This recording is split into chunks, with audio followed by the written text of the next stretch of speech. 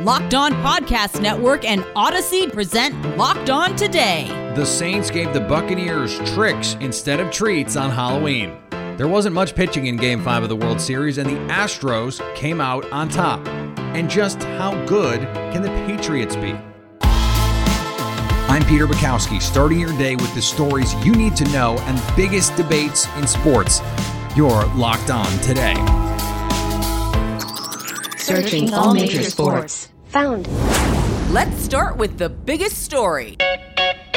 For the third straight time in the regular season, the New Orleans Saints get a win against Tom Brady and the Tampa Bay Buccaneers, 36-27. Joining me now from Locked On Saints, Ross Jackson. And Ross, this all comes in the backdrop of a season-ending injury with Jameis Winston. There is going to be a lot of talk about, the defense and what is it about what Dennis Allen does here and this team that allows them to have, relative success against one of the greatest ever.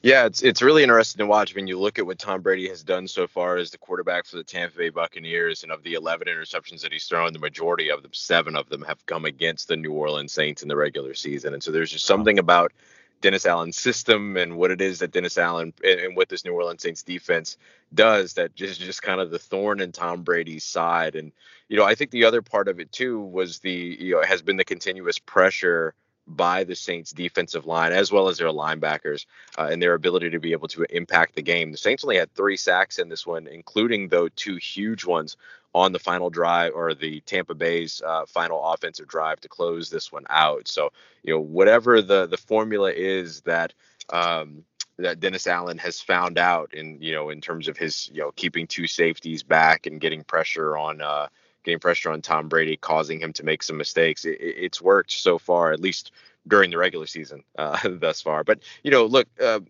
I do want to say, too, that Tampa had some self-inflicted wounds. I mean, 11 penalties for 99 yards plus the turnovers. This was an opportunistic defense, but a Tampa Bay offense that didn't really help itself out in the biggest moments. For this Saints team moving forward, is Trevor Siemian going to be the guy? Are they going to be looking to make a move? What is next here for them? I have a hard time imagining the Saints making a move at quarterback. I think that if Taysom Hill is healthy, now mind you, he's been out since the Washington football team win because of the concussion that he suffered. But there are some reports out there saying that he's trending more positively going into this week. I think that if Taysom Hill is healthy, then they'll go to Taysom Hill moving forward. If he's not, then they'll roll with Trevor Siemian. The interesting thing will be if it's Trevor Siemian or Ian Book, and if Ian Book gets any time, the young rookie out of Notre Dame, who this organization absolutely loves. But I think they would even go so far as to go with Ian Book before they would go out there and try to make a move at the quarterback position. The Saints value familiarity with their system, and changing to a brand new quarterback that's never been a part of their system mid-season would not really be conducive to what we've seen from them so far. Now, of course, I say that and they're going to go out and trade for a quarterback, but that's my initial reaction to it. Can this team still be a playoff team with Siemian, Hill, some combination of Siemian, Hill, and Book at quarterback? I think that at this point, because of where they've set themselves up, that this team could still be a playoff team. Now, some of that has to do with the clear division between the top of the NFC and the bottom of the NFC. There's sort of this 5-2 to 4-4 or 3 wins or less division that's in the conference right now.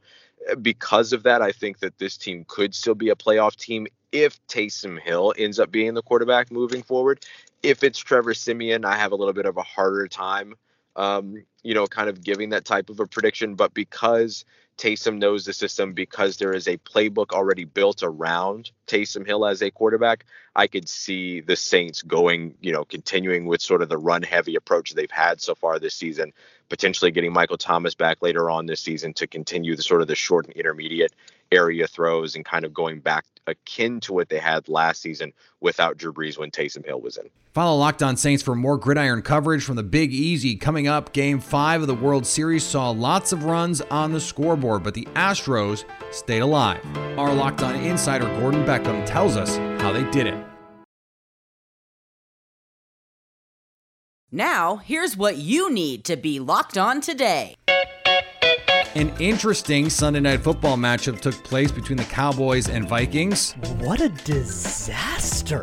Oh my God. What's up, everybody? Luke Braun here from the Locked On Really Bad Vikings podcast. And the Vikings they're a catastrophe. The Vikings go into a Sunday night game, no Dak Prescott for the 6-1 Dallas Cowboys. This was supposed to be a difficult test, and then no Dak Prescott was supposed to give it to you. Who is Cooper Rush? Half of Cowboys fans don't even know, but the Vikings let him take the game from him. Let him drive all the way down the field at the end of the game with 4 minutes left to go, score a touchdown, and in 51 seconds, the Vikings can't go back. They made us stay up late for that?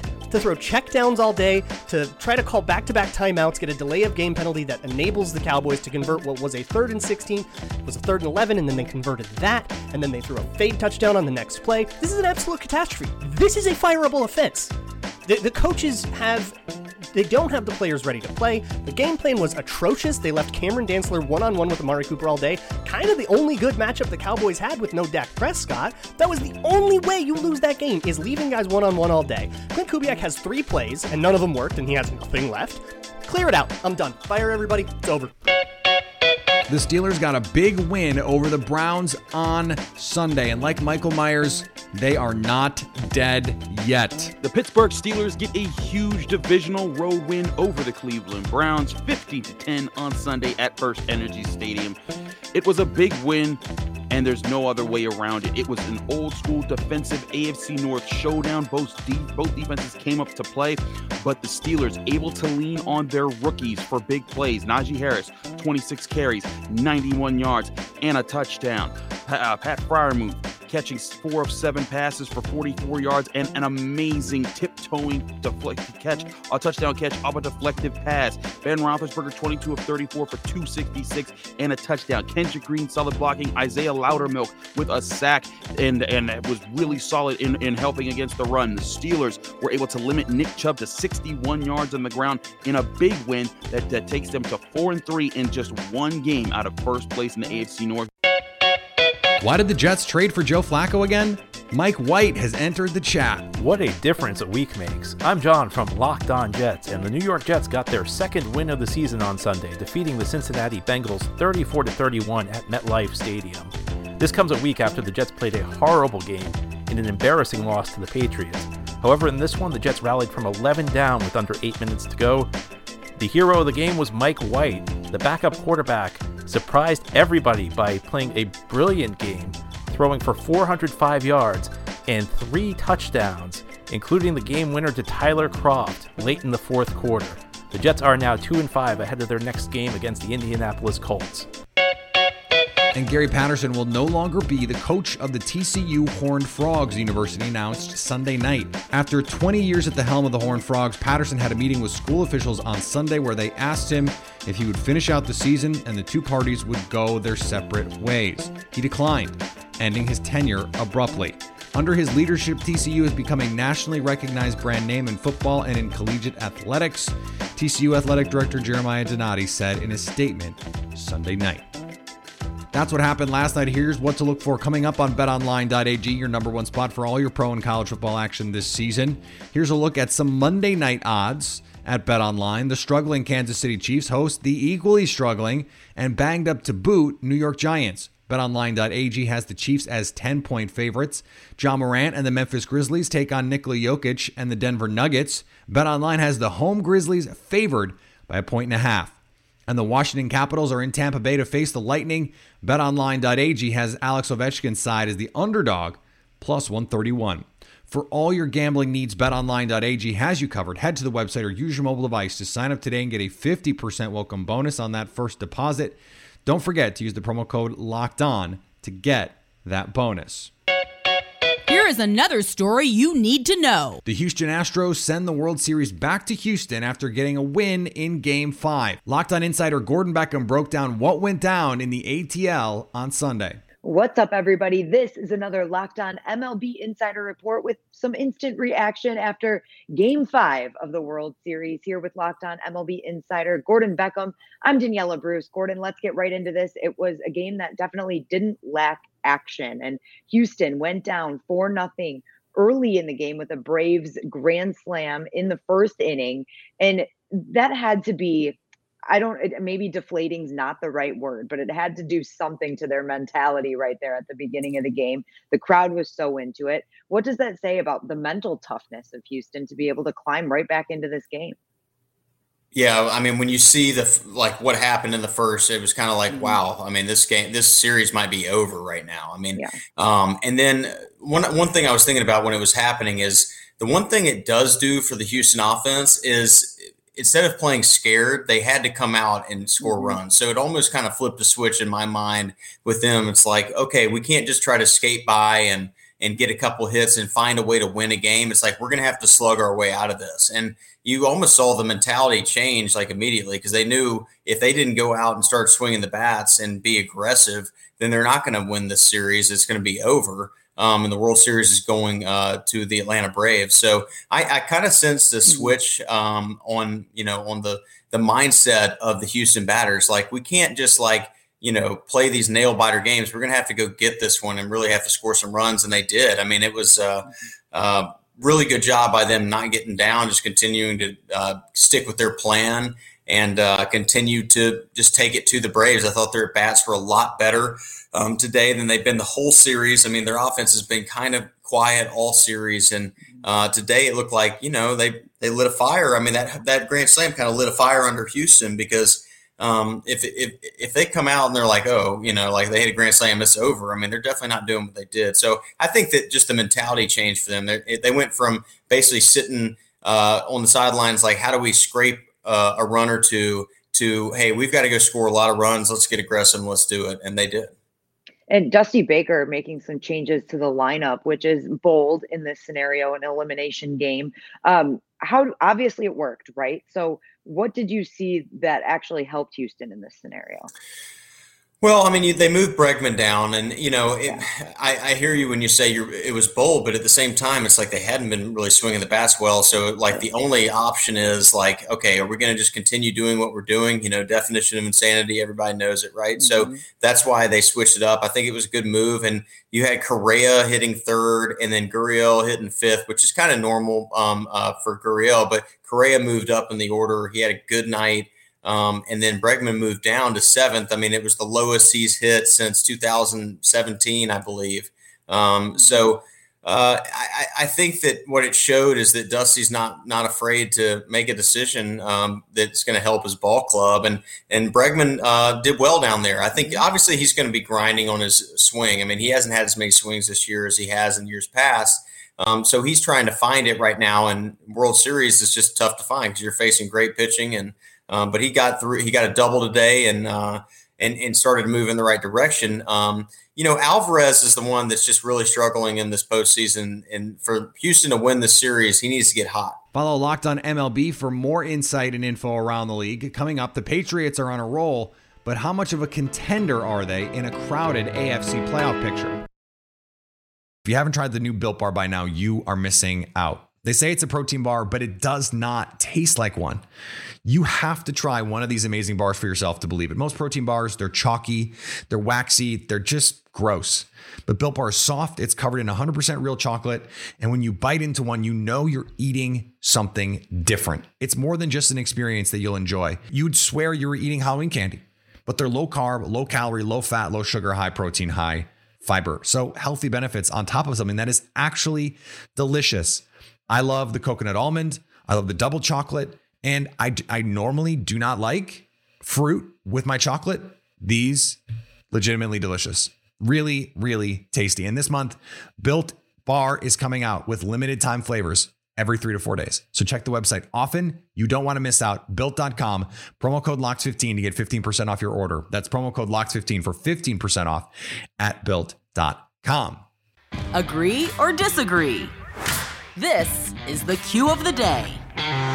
So far this season, the New England Patriots' biggest victories were of the moral kind. They hung with the Cowboys. They hung with the Buccaneers.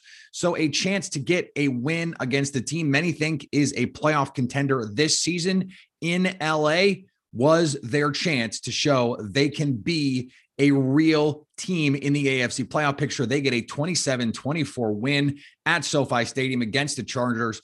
Joining me now from Locked On Patriots, Mike Debate. And Mike, This defense put on a terrific performance against Justin Herbert. We become accustomed to seeing them ride their defense and Mac Jones. But what, if anything, changed in this game that allowed them to get the win where they had come so close but couldn't get there before? Well, I think, Peter, in a lot of ways, what the New England Patriots did was very much of the same of what we've seen them do, using that big nickel, that dime package with a lot of defensive backs flooding the field, trying to take Justin Herbert's passing lanes away from him, almost daring them to become one-dimensional. Patriots tried to do that with Tom Brady. They tried to do it with Dak Prescott. They weren't able to go and break through and actually make the plays when they needed to make them. On Sunday against the Chargers, exactly what they did, largely in part to Adrian Phillips, who I thought played a phenomenal game. Great coverage on Austin Eckler, great coverage on Jared Cook, especially with the pick six. He read that very well, was able to pick off Justin Herbert, take it back 26 yards for the touchdown. Christian Barmore continues to be a huge addition for this team, pushing the pocket, really becoming a presence, not only in run defense, but also getting after the passer and in pass defense as well. So New England really, I think, is doing the little things it takes to get to the quarterback and be able to get home. And last but certainly not least, it always helps when Matt Judon can ride the sack machine for one more week. So it's been good for the New England Patriots defense. But today, or on Sunday, I should say, they made those plays. I do think there are still questions about this offense. They only scored 20 points in this game. Can they stick with a Chiefs in the playoffs, a Ravens? Fortunately for them, it doesn't look like there are that many great teams in the AFC, but what does this offense need to get going a little bit more? Mac Jones, he was fine, 18 of 35 for 218, didn't throw a touchdown, but also didn't turn the ball over. Where can they get better? Well, in a lot of ways, I think what they need to do, first of all, is change up their play calling a little bit. They dialed up some very questionable plays, calling fade to the back of the end zone on 4th and 1 for a player that hasn't had a reception for a touchdown in his entire career. And as much as I love what Jacoby Myers has done for this team, that was a very odd play call. And you're seeing the Patriots still play it conservatively, not really taking the training wheels off and allowing Mac to be able to dictate this offense. Mac had a very pedestrian game on Sunday. He wasn't terrible. He wasn't great, like you said. And he acknowledged that even after the game, speaking to reporters, he acknowledged that he didn't have his best game, but a lot of the other players around him were able to pick him up. Because of the lack of maybe that dynamic and dominant team in the AFC, Patriots are going to be able to be in most of the games that they play from here on in. The problem is can they do that against a good defense like a Buffalo Bills, or can they do that against some of the teams that they're going to be playing a couple of weeks? They've got the Cleveland Browns. You know, they can light it up at times as well if those guys get healthy, depending on what they do with the trade deadline. So going to be really interesting to see how the Patriots can do it. But with Mac, what they need to do is continue to utilize his skills, open things up in play action, and ride the run a little bit more. Damian Harris is very good with the ball in his hands. Put the ball in his hands. Let him be that horse that Mac Jones needs right now in order to settle into the type of quarterback he could become. And finally, following up on BetOnline.ag's prop bet about Aaron Rodgers' Halloween costume, due to him growing out his hair and revealing that it would be an elaborate costume for this year's holiday. Speculation grew as to who it would be. From the Dude to Obi-Wan Kenobi, people put their dollars on who they thought the Green Bay Packers quarterback would transform into for Halloween. Oddly enough, the answer was not on the list we gave you.